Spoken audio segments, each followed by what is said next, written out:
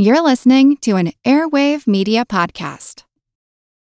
This episode is brought to you by Shopify. Forget the frustration of picking commerce platforms when you switch your business to Shopify, the global commerce platform that supercharges your selling wherever you sell. With Shopify, you'll harness the same intuitive features, trusted apps, and powerful analytics used by the world's leading brands. Sign up today for your $1 per month trial period at shopify.com/tech, all lowercase. That's shopify.com/tech. This episode is brought to you by Kia's first three-row, all-electric SUV, the Kia EV9, with available all-wheel drive and seating for up to 7 adults, with 0 to 60 speed that thrills you 1 minute, and available lounge seats that unwind you the next. Visit kia.com/EV9 to learn more. Ask your Kia dealer for availability. No system, no matter how advanced, can compensate for all driver error and or driving conditions. Always drive safely.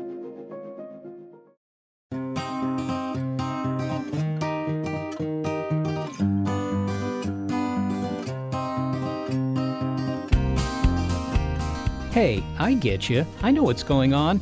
I can tell by that wide-eyed look of expectation that I sense through the wonders of radio, the giddy smile, the twitch in your hand, that you're excited to hear this episode of Big Picture Science. How do I know? Because I'm tuned in this case, into emotional states, just as you are if you're joking around with friends or witnessing a driver on the highway going nonlinear. Our eyes and ears let us read where each of us is emotionally, as do these computers and sensors for this scientist. Right now, I'm wearing a sensor, and it's measuring subtle electrical changes in the surface of my skin. It's measuring my movement. It's measuring changes in my blood flow near the surface of the skin. So it's able to interpret changes in my state that might correspond to different affective states. Okay, maybe not as dynamic as watching a friend laugh and shoot milk through his nose, but these sensors are the first steps in teaching machines to read the emotional states of their human handlers. Sound improbable? Your smartphone knows what I'm talking about. Just wait. I'm Seth Shostak. I'm Molly Bentley. Welcome to Big Picture Science, produced at the SETI Institute, where researchers investigate the nature and origin of life. On Big Picture Science, we step back to get the wide-angle view on science and technology, and in this episode, scientists are learning that if we're to build truly sophisticated computers, they must be emotionally intelligent as well as cognitively competent. So scientists are working on creating empathetic electronics, compassionate computers, but hang on, human emotion is often conflicting, irrational, and a suite of factors, it turns out, many of them out of our control, govern how we behave, from genes to hormones to childhood experience. So if our emotional landscape is messy, how can we build computers that understand us? And, bonus, if we're not in control of what drives our behavior, what does that suggest about free will? It's Perpetual Emotion Machine.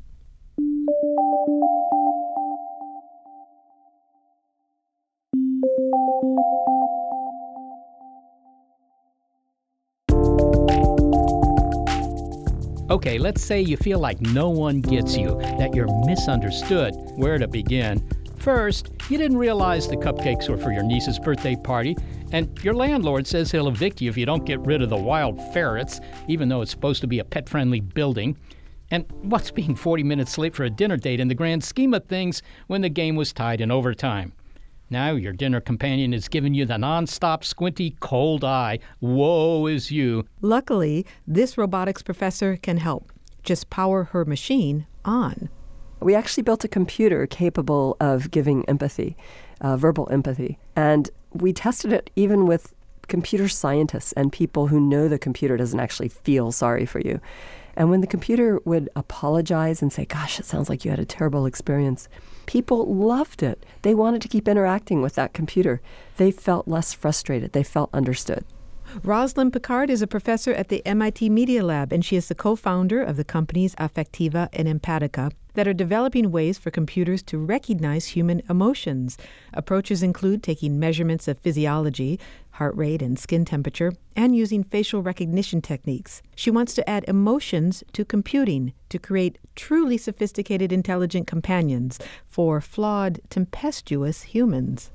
Today, computers don't really know what we're feeling, our true innermost feelings and experiences are private, but they can see and hear and sometimes touch us.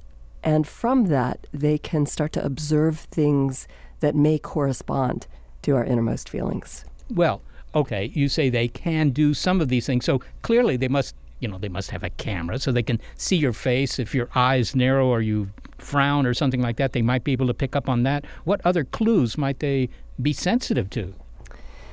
The computers today can listen to how you're saying something, not just what accent you're putting on a syllable, but whether your voice sounds energized and happy or whether you're sounding really, tired or sad. The computer can also, in a wearable form, in a wristband or other garments we might wear, sense changes in our respiration, in our skin, in our heart rate, in our muscle tension. And sometimes those can help it also interpret some of our affective states, some of our emotions. So if I were confronting one of these devices and I got impatient or something like that, it might notice, right? It can notice what we train it and teach it to notice. One of the things I've wanted to do is teach computers to see when we're pleased or displeased at what they're doing. You might remember that Microsoft Office Assistant, that paperclip that used to pop up when people would be trying to write a letter or something, and it would look really happy. And if you were happy, then for it to look happy was intelligent. But usually when it popped up, you were not happy. I have to say, I remember Clippy, and the first thing I did was shut him off. I don't know why, and I felt guilty about that. I thought maybe I'd hurt his feelings. I don't know. Well, he didn't have any feelings, but he sure looked like he did, right? He looked like he was happy all the time. And mostly he would pop up when we made an error. And for it to smile when you were unhappy is rude. So we would want it to see in a situation like that, in a workplace situation, if what you were doing was very frustrating, annoying, confusing, or pleasing, pleasant, interesting, happy, and respond in an intelligent way to that. Well, Rosalind, we're talking about a new area of research called affective computing. I believe that you coined that phrase, actually. It seems to have come about after you determined that you couldn't build an intelligent machine without it having emotional capabilities. But what's the connection there? A chess-playing machine doesn't have to be able to recognize emotions or have emotions, nor does IBM's Watson. The computers that have very specialized tasks to do can certainly do many of those tasks without any affective abilities. At the same time, when Deep Blue beat Kasparov, afterwards, the IBM team is celebrating, right? They're excited, they're happy. Deep Blue is just sitting in the closet, not feeling anything, right? At the same time, Kasparov described, this kind of weird experience as if the computer had some unpredictability and almost as if he could worry a little bit about it having feelings of trying to do him in. And sometimes we just infer that these feelings are there. But those of us who make the computers know that it doesn't have them. It doesn't today, and it didn't then. However, there are cases where mechanisms that perform the functions that feelings perform in people can be useful for helping a computer to behave in better ways, to make better decisions, and to interact with us in ways that we find much more enjoyable, much more productive, and even much safer. Well, okay, then I think what you're saying there is that if the machines, if I can call them machines, if these machines have the ability to understand emotions, then they may interact better with us, but the problem seems to be on our side. They don't really need that capability in order to do their thing, do they? Do they even have to be self-aware? It's not clear to me that a thinking machine has to be self-aware. I'm not claiming they're self-aware. They are, so the ability to experience emotions in people does involve our self-awareness. The ability to have them, however, doesn't necessarily involve that, as many people can probably think of somebody they know who may not be aware of their own feelings and yet sometimes they show feelings on the outside. I'm thinking of a person who is yelling at you and they look angry and they go, "I'm not angry." And you're kind of looking at them going, maybe you're not angry, but you sure look angry. You sure sound angry. You might need to learn a little bit about what you're going through right now. There are actually a lot of people who, there's a label for this. It's called alexithymia. And they really aren't aware of or don't have that interoceptive ability to sense what they're feeling. So just because you may think you don't have feelings doesn't mean you don't. Just because you may not be aware of how prevalent they are in your decision-making or your perception or your action selection doesn't mean that they aren't biasing those things. Similarly, computers appear to have feelings, but we could give them mechanisms that bias their behaviors in ways that feelings bias behaviors. Okay, so it's really a matter of communication between me and the computer, right? It's one more channel of communication in addition to whatever I'm typing or saying? Yes, that's actually a great way to think about it, is as additional information. Emotion can be a kind of information that is communicated.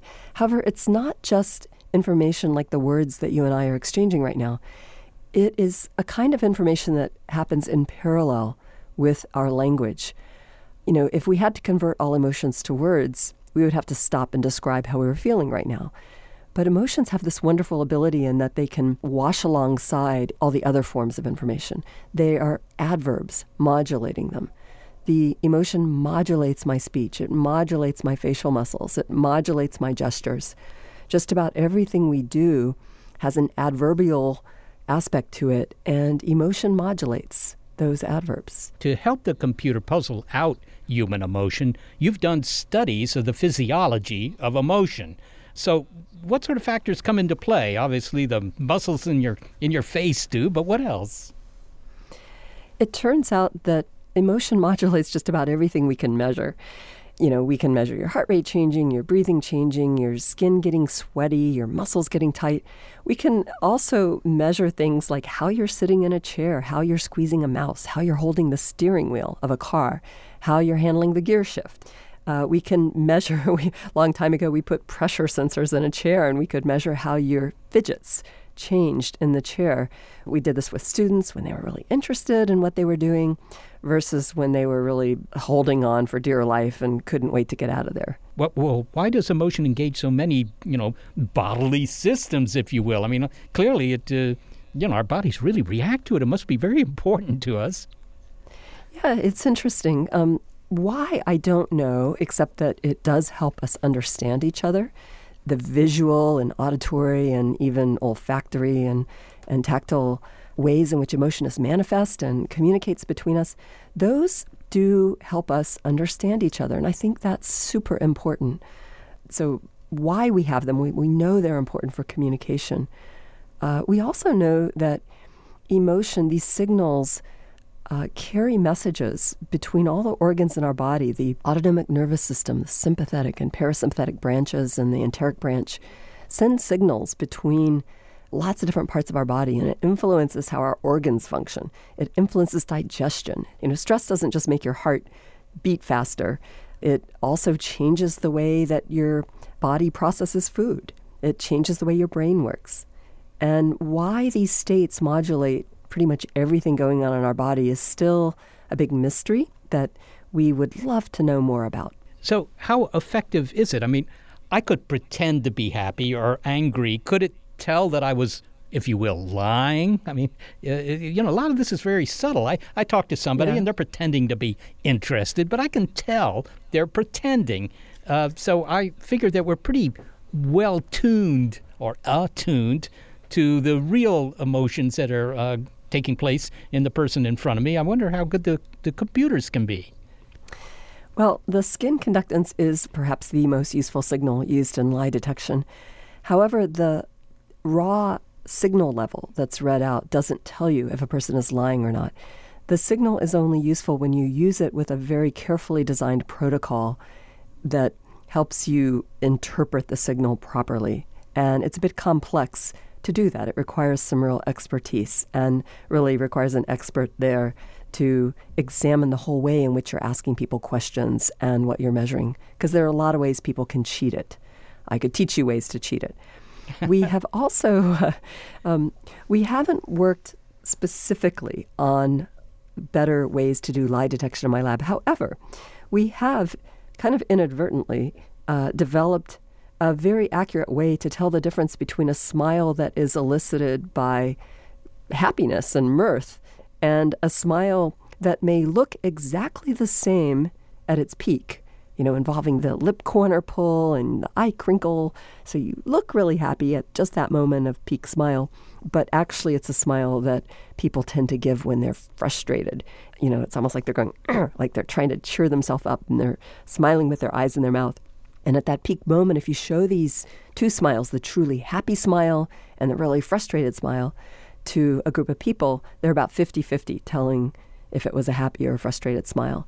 And we've developed computer algorithms that are much better than people at telling those apart. I keep thinking of Hal in the movie 2001. Yes. He was, I think, more attuned to what was going on than he let on. He would say, "I'm sorry, Dave," and all that. But I don't know that he was sorry, and I think he was able to read some emotions there that yes. Dave didn't realize. But give me an actual example that you think might put this technology to good use in the not-so-distant future. Why, where would we use a computer that's able to plumb our emotions, as it were?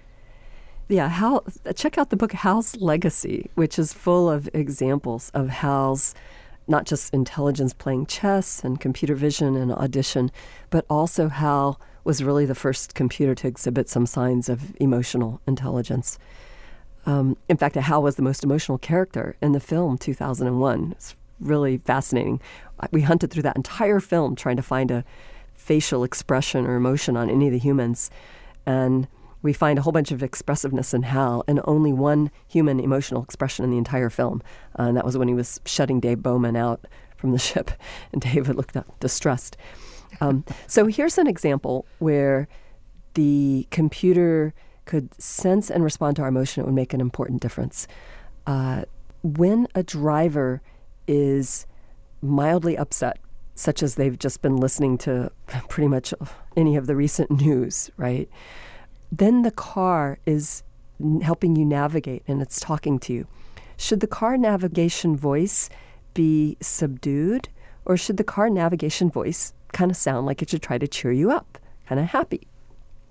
Well, it turns out in nicely designed controlled experiments that Cliff Nass and colleagues did out at Stanford, that it was shown that if the driver was mildly upset, having just heard bad stuff on the news, versus if the driver was mildly cheerful, having just heard maybe something funny, that it made a huge difference which voice the car talked to you in. If you were happy and the voice was happy, you drove the safest of all. If you were mildly upset and the voice was subdued, you drove the next safest of all.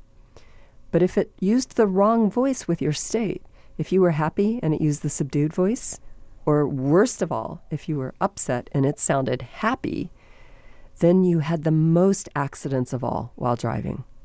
Wow. Clippy in your Chevy. Exactly. And an intelligent human knows if the driver's kind of upset or stressed, you don't start, playing super happy stuff at them and bouncing around joyfully, right? That is so irritating. It sounds like humans are touchy. We know deep down we're just being reasonable, but still, human emotion is messy at best, which suggests that Dr. Picard and her team are in for a challenge in building machines that understand us. Well, we'll hear more from her on that later, but first, an idea of just what she and her emotionally driven team are up against. Our emotional reactions are complex, they're conflicting, and they're rooted in a cascading series of impulses. So why did we lash out at the poor cashier when we learned that our favorite chocolate ice cream cookies were out of stock? Well, it may seem obvious, but you got to take into account what's going on in your brain 1 second before, back to millions of years worth of evolutionary selective pressures and everything in between, because they all intertwine. Neuroscientist Robert Sapolsky on the many drivers behind why we do what we do, from going nonlinear to altruism next. It's Perpetual Emotion Machine on Big Picture Science. This episode is presented by Chemists in the Kitchen by LabX, a YouTube video series spotlighting the power of chemistry and how science and food can bring people together. In each episode, real scientists walk you through things like making your own cheese at home, the chemistry behind soufflés, methods for botanical infusions, the formula for perfect deep-fried chicken, and much more. It's a love letter to science, cooking, and individuality with some great tips on how you can apply real scientific principles to your everyday cooking. Plus, it's just a lot of fun. Season 3 is airing right now, and you can catch up with every episode for free on YouTube by searching Chemists in the Kitchen or going to youtube.com/labxnas. That's youtube.com/labxnas.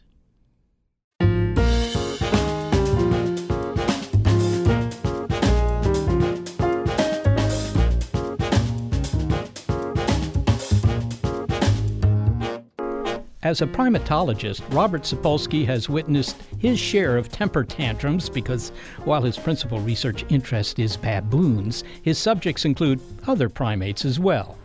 Hey, buddy, what are you doing? This is my lane. I was in this lane. Oh, I see you. I'm following you home. You better get used to me, buddy. I'm going to be living in your yard.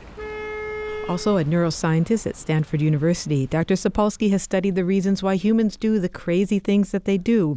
Now, the possible answers were once thought to be rooted in one of two categories, nature or nurture.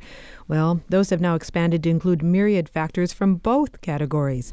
Why do we do what we do at any one moment? Childhood experience, adolescent experience, environmental pollution, epigenetics, genes, hormones, even what we had for lunch. And admittedly, humans like to get off the hook by giving an excuse for bad behavior, while taking credit for our noble acts. Well, we may not have much control over either. Dr. Sapolsky's book is Behave, the Biology of Humans at Our Best and Worst. And the conclusions he draws after outlining all the factors that drive us to act bear on the larger question of whether we have free will. But first things first. Robert, the question of free will is a tantalizing one, but I'd like to ask you about it at the end of the interview, after we've heard the explanation for why humans do what they do, and we'll let listeners draw their own conclusions. So let's begin by examining your idea that human behavior swings from good to bad and that we're conflicted, because I wonder if we are conflicted. You give the example of us yelling at a driver who cuts us off. That doesn't sound conflicted. Since driving is one of the most dangerous things we do, it seems like a rational response to stress. And so can't we make the case that bad behavior may actually just be an appropriate response to a stressful situation and therefore rational? Often it absolutely is. And we do have a vague, fleeting capacity for rationality now and then. Often what we have even more so is a capacity for rationalization or irrational behavior that nonetheless comes with certain rules as to in what way we go off the rails. And I think enormous insight ranging from making sense of our worst moments in relationships to like hard-nosed economic behavior is the extent to which we are rarely, homo economists, just sort of highly rational beasts. Well, to come back to the traffic question, if someone does cut you off in traffic and you yell at them, is that a rational or irrational response? Irrational from the standpoint that these days there is a slight risk that the person will wind up shooting you. Irrational in most regards from the standpoint that it is unlikely to change the person's behavior. Perfectly rational in terms of one of the greatest things we do in terms of stress reduction is to attempt to displace aggression. It's not so great for the passengers in the car with you, but yes. Exactly. Yes. Well, you talk about physiology, and we do share the majority of our biology with other animals.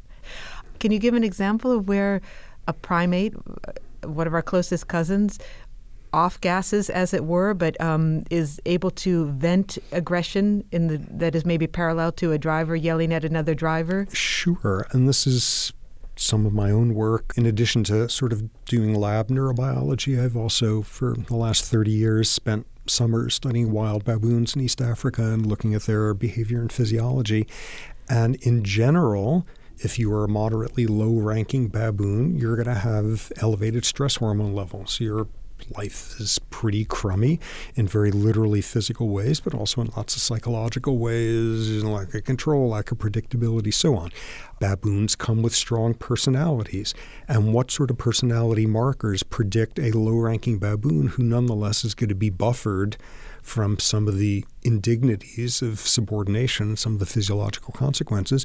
One is ones who have good, nice, stable grooming relationships with somebody else, nice kumbaya sort of thing. But another, and in lots of ways probably the most effective one, is if you have a very effective means of when you are getting grief from somebody higher ranking, of then proceeding to dump on somebody even lower ranking than you. That's wonderfully stress reducing. It's awful for the one even lower, but displacement aggression is, extremely functional in the short term. And so from your perspective, having worked with baboons and then also mingling with humans from time to time, is it much of a jump to see the parallel behaviors? Well, of course, the official professorial response is yes and no. It's exactly the same on a certain level. And in some ways, the neurobiology is the same. The effects of testosterone and stress hormones on the amygdala, the sort of sensory pathways that sensitize you towards finding neutral behaviors to be in fact provocative and threatening, the neurobiology is exactly the same. And the behaviors are exactly the same. Displacement makes us feel better as primates, and that accounts for an astonishing percentage of the world's primate misery. Exactly the same until you look more closely. A chimp will kill another chimp if he's from a neighboring group in ways that have us, them written all over it, in ways that even approximate genocide, now well documented, that groups of chimps, males, will eradicate all the males in a neighboring group and expand to take over their territory. This is the definition of genocide, killing an individual not because of who they are, but because of what group they belong to.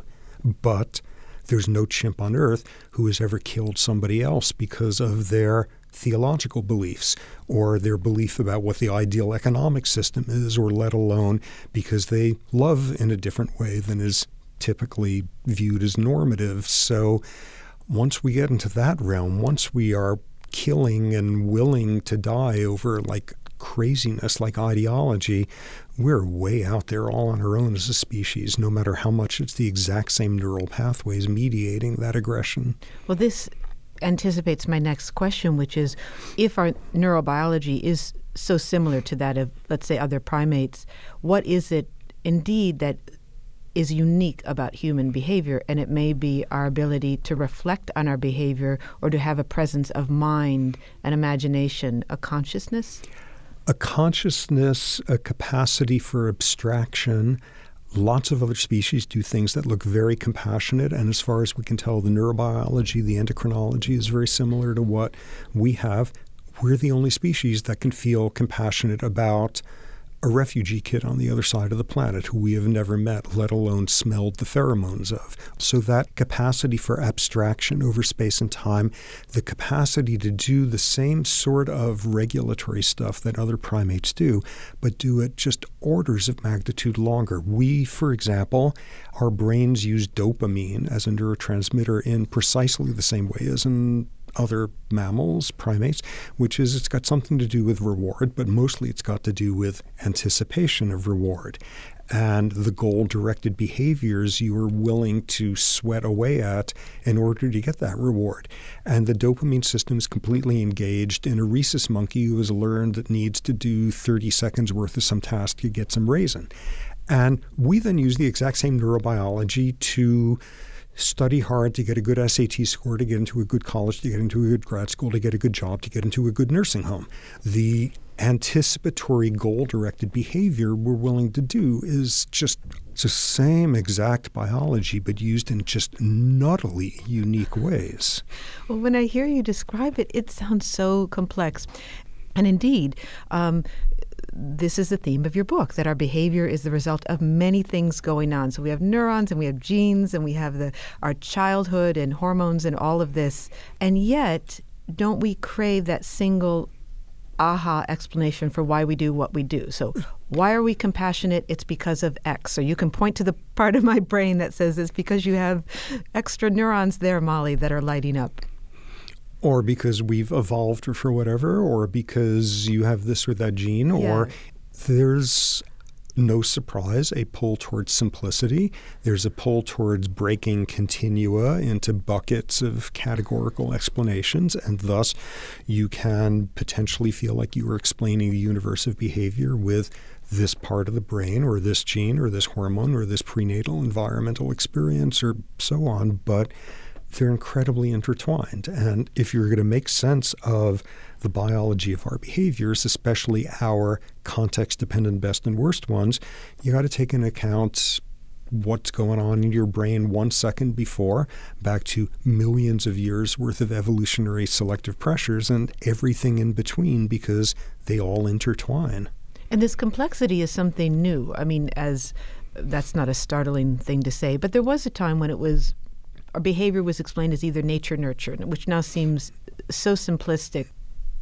But it is just, I would say in the last 20 years, maybe the last 10 years, that all of these other factors have come in to show just how complex it is. Maybe the latest being epigenetics, for example, the ways in which the environment can shape the expression of genes. The fact that the levels of your mom's stress hormone levels you were exposed to as a fetus, say, for example, in one of the better understood human versions, because of the psychological stress of her low socioeconomic status, is going to cause epigenetic changes in how your brain is wired up and how it's going to respond to experience in adulthood, and in fact, how you are likely to parent and pass on some of those same traits to your offspring. Who would have expected that? A huge percentage of what's turning out to be biologically relevant to our behavior falls in the category of, whoa, who would have expected that?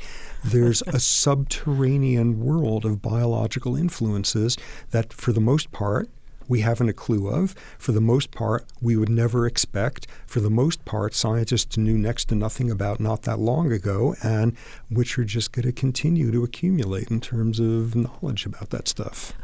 Well, it sounds quite complex, Robert. Why not walk away from trying to understand why we do what we do and find another line of work that's easier? Well, because it's kind of cool and because, it's a very appealing type of puzzle solving, and because it matters.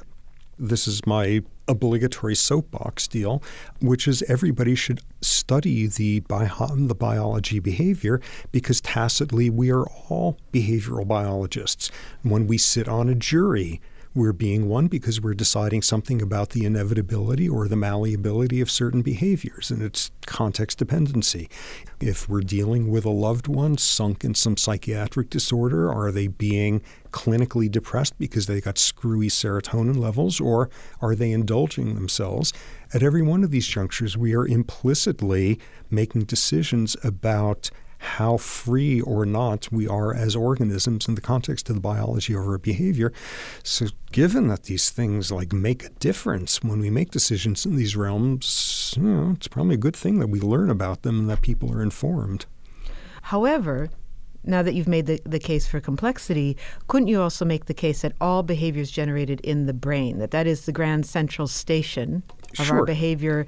Because I believe you use the term that behavioral science is nerve science when you really get down to it. Because that's the final common pathway. I mean, on the most mechanistic, sort of unpoetic mechanical level, behavior consists of your muscles doing something or other. And your muscles do that because your nervous system told your muscles to do that. So insofar as our behavior is the end product of everything from how tight your socks are that you put on this morning to millions of years of selective pressure for savanna-dwelling social primates, blah, blah. What it all comes down to at the end is it's all going to funnel into deciding what your nervous system does. However, not for a second does that wind up telling you that thus you're going to be able to explain the whole universe by only concentrating on the nervous system. It's the readout, but it's obviously vastly far from the only level that winds up giving us some insight into where behaviors are coming from. Now, have there been any studies that illustrate the effect of tight socks on behavior? To my knowledge, no, and all one can say is research is desperately needed in this area. I'm merely hypothesizing that this might be relevant to the human predicament, but sadly, it is unstudied. But there have been studies that reveal the unseen forces that shape behavior. And one of the fascinating studies that you write about is a study in Israel about judges and the role of blood sugar in influencing their sentencing. And I wonder if you could talk about that study. That's really stunning. This is one that should bring everybody to a standstill when you think about it and when you extrapolate into all the other realms where this is pertinent. As you said, a study published in Proceedings, National Academy of Sciences, a very prestigious journal, study of judges in Israel on their parole boards, their prison parole boards, and they studied every single one of them and every decision they made over the course of a year, something like 5,000 parole decisions. And what was the single biggest predictor they identified as to whether they would parole someone or send them back to the slammer? How many hours it had been since the judge had eaten. Basically, if you went to a judge right after lunch, about a 90% chance of being paroled.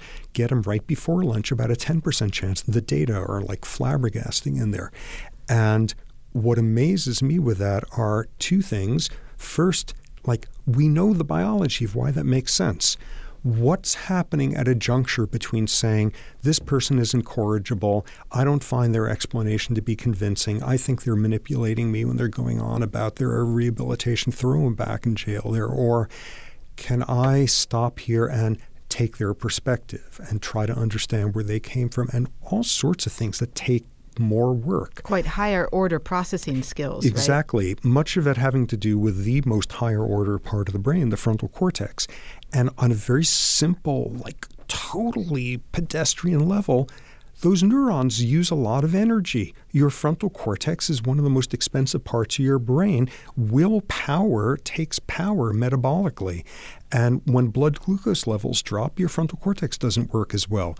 You don't do a math task requiring frontal working memory. Quickly subtract 7 from 7 starting at 100. You're not as charitable. You're not as empathic. You're not as able to stop and say, wait a second, is my viewpoint actually valid, or is that just knee-jerk something? Let me think this through. That takes frontal neurons having enough energy to say, wait a second, stop here before you jump to a conclusion. Let's think about this a couple more seconds. And when blood glucose levels drop, your frontal cortex doesn't work as well. And the manifestation here is it's harder to take somebody else's perspective.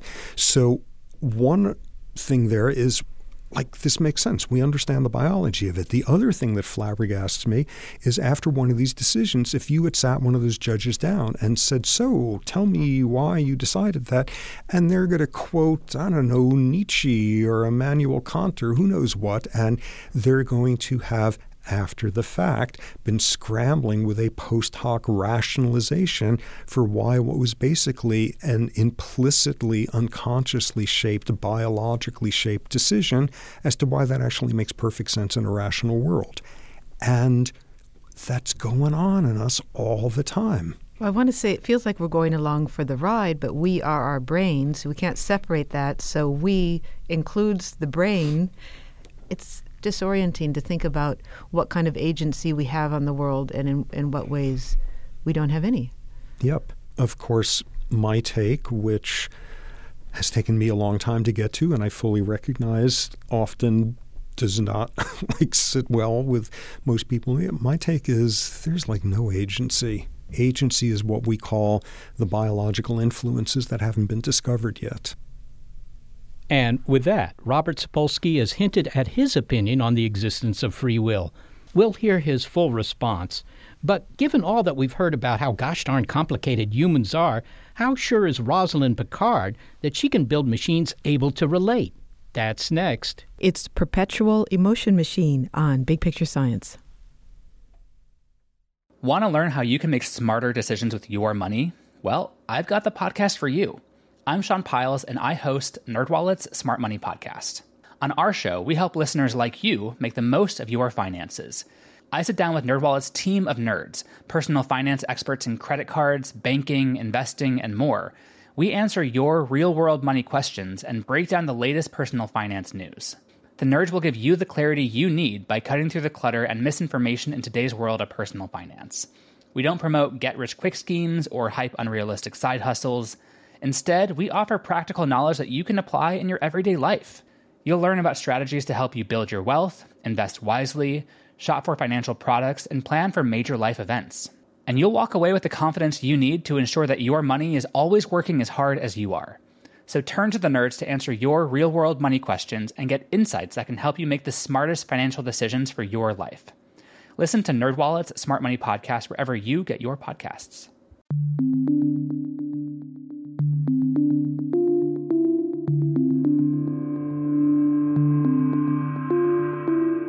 Well, we've heard the many influences on our behavior. For example, our nervous system, our genes, hormones, our childhood, our high school experiences, maybe that trip to South America, meeting our mother-in-law, or the shrimp salad we had for lunch. Okay, maybe I'm embellishing a bit, but the point is, as neuroscientist Robert Sapolsky said, there are many drivers shaping our responses at any one time, and most are out of our control. So that brings us to the conundrum we posed to Dr. Sapolsky at the beginning of the interview with him. We asked him to hold off in responding, but he hinted at the answer. The question, given all that is driving us, are we even in control? Do we have free will? There's no way. However, I recognize that is not easily presented as a persuasive argument. Absolutely, at this stage, there are all sorts of aspects of human behavior we can't begin to explain, let alone predict. Absolutely, without question, the biology that we know does not explain even a large percentage of our behaviors because the individual variability is enormous. Absolutely, without question, those leave just gaping vacuums that beg for a sense of agency or a little homunculus sitting there doing free will at a control panel in our heads.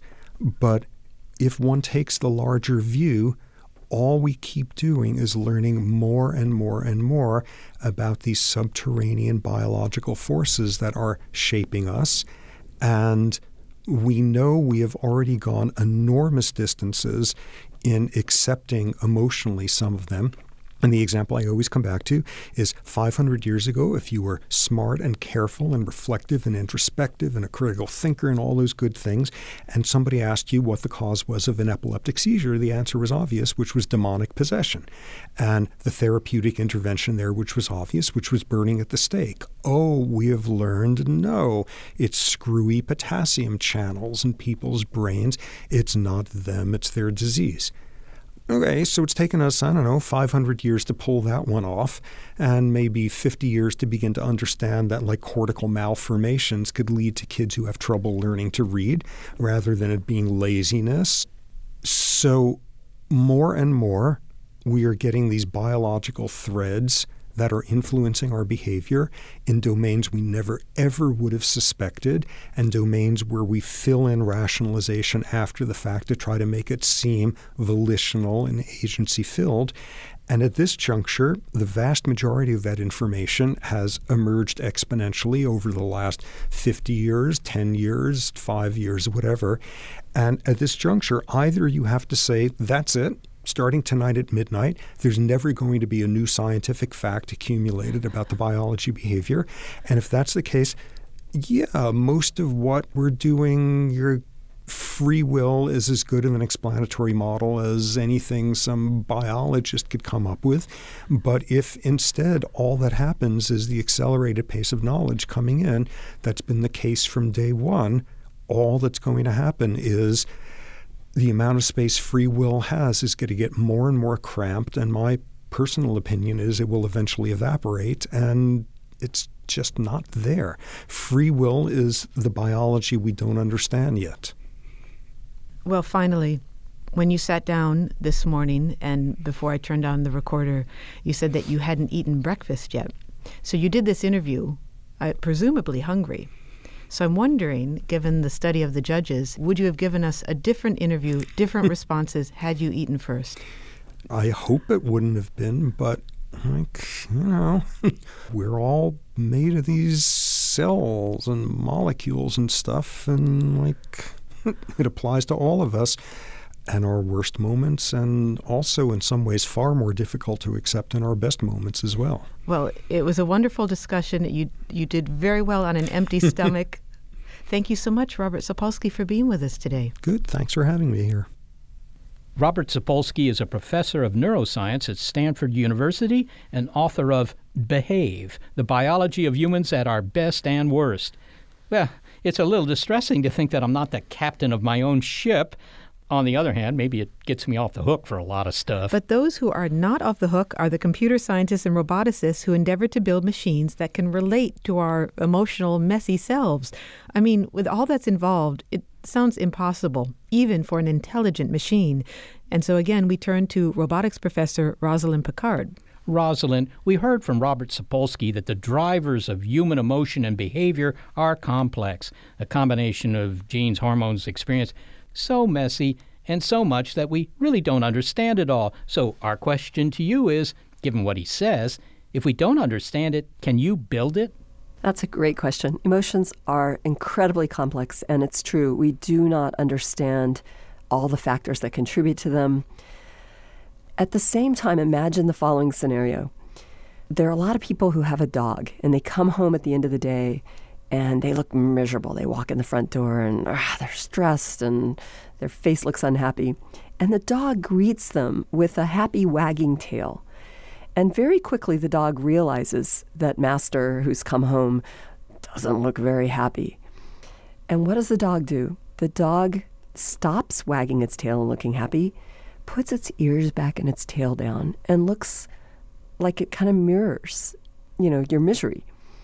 And then what happens? The dog owner feels better and happier.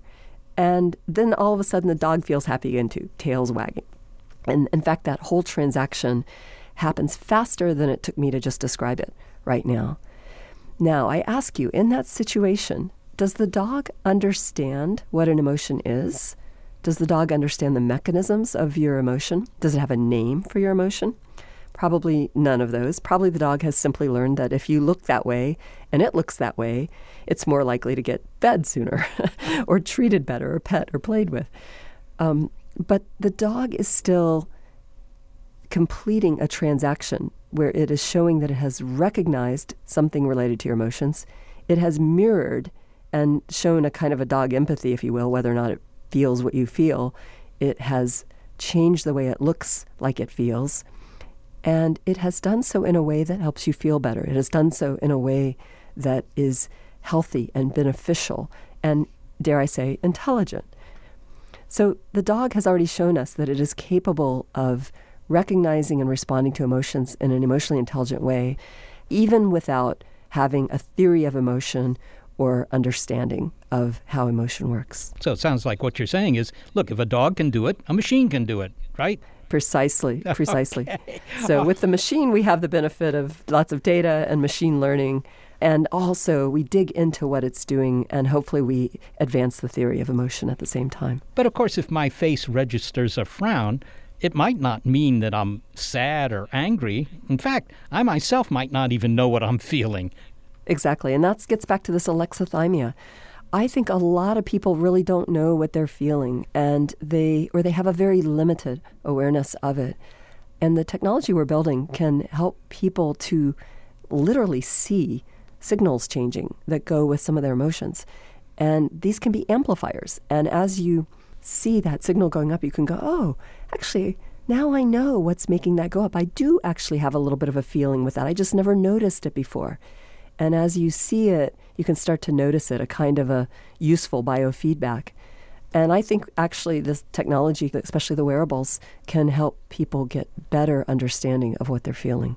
Finally, Rosalind, Dr. Sapolsky has suggested that given the considerable range of influences on human behavior, we might not have free will. I mean, in that way, perhaps humans are pre-programmed and kind of similar to machines. I mean, here we are worried about the robots taking over, but maybe we are robots. There are some people who simply declare themselves to be robots, and there's certainly some customer service people, you may have had experiences with on the phone who follow lists of procedures and act like robots. I don't think we are. I think we are free to be and think and feel in various ways. Not that one can't influence those significantly, but I will differ there. I think we do have free will, and I don't think anybody can take that away from us. Rosalind Picard, thank you so very much for speaking with us. Thank you. What a pleasure to be on your show. Thank you. Rosalind Picard is a professor at the MIT Media Lab and the co-founder of the companies Affectiva and Empatica. Well, so far in this show, we've heard about how complex our emotions really are and how difficult it might be to recognize them. And yet the people who are building the machines to do so seem to be pretty optimistic. How do you feel about that? Yes. That your emotions are complex? Yes, my emotions are complex. Look, this is the way I look at it. If a baby can learn how to recognize people's true feelings within a couple of years, and maybe even dogs. I'm sure a machine can do it once you give it enough feedback, enough training. I think even Clippy could have learned something. I think we're all happy that Clippy has moved on to other things better and brighter, I hope. But what Dr. Picard said is... He's trying to hold things together, Clippy. But what Dr. Picard said is that I don't think that in the case of the dog, the animal doesn't need to understand your emotion, but it sees that something's wrong, and so it does have a response to at least, superficial read. Yeah, exactly. It's just like a computer that can translate from, English into French or something. It doesn't need to really understand anything that it's translating. If you asked them anything about the content, of course, the machine wouldn't know. It was interesting, this study that Dr. Sapolsky said about the Israeli judges and the variability in sentencing depending on whether or not they'd eaten anything. Yeah, that was kind of distressing, wasn't it? But I can understand that. If you don't have enough fuel, if you don't have enough energy to run your cerebral machine, well, of course the decisions are not going to be optimal. Yeah, it makes you want to keep nuts around. Yeah, that seems to be the philosophy at several of the places I've worked in the past. But here's the thing. Machines don't need to be fed. So if they do develop complex emotions, they can just keep on ticking, perpetual emotion machines for certain, and they don't need fuel to behave. Well, you won't have to worry about catching them before lunch, at least as long as you keep them plugged in or change their batteries.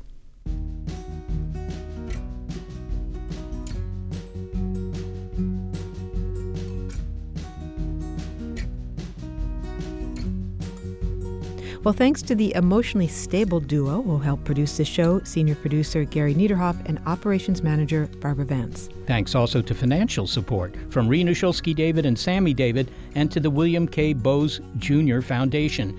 Big Picture Science is produced at the SETI Institute, a nonprofit scientific and education organization whose scientists study the origin and nature of life, including the possibility of life in the harshest cosmic environments. And a big thanks also to our listeners. Your ears have been attuned to the Big Picture Science episode Perpetual Emotion Machine. And if you feel in your gut that you'd like to hear more Big Picture Science episodes, well, no need to examine the reasons for that. You'll find more episodes in our archive, bigpicturescience.org. And if you're a podcast listener but prefer listening to over-the-air radio, even though you don't consciously know why, check out the listing on our website of radio stations that carry the program. And if your local station is not on that list, consider letting them know you like the show. Oh, and if you listen to our show via iTunes, we invite you to leave an emotionally gushing review of the positive variety on our iTunes page. And to reach us directly with your comments, throw in some faint praise and email it all to bigpicturescience@seti.org.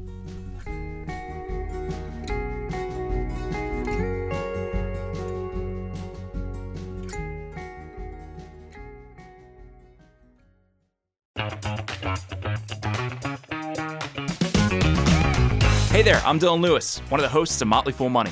Each weekday on Motley Fool Money, we talk through the business news you need to know and the stories moving stocks on Wall Street. On weekends, we dive into the industries shaping tomorrow and host the experts, authors, and executives that understand them.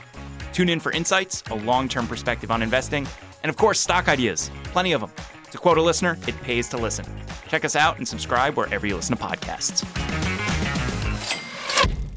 The corporate world is like the ocean. It's alluring, but it's also full of deadly creatures that can shred you to pieces. It becomes kind of like a Game of Thrones political arena where everyone's trying to murder you to get your job. My family doesn't come from corporate background, so I didn't have any sort of guidance in that. This is not your typical work podcast. Sometimes you need to be empathetic. And then there are times that you ask for input, but you don't really give a shit. Listen to the Ambie Award-nominated podcast, Surfing Corporate. Stretch opportunity? What is this, yoga class? Get out of here.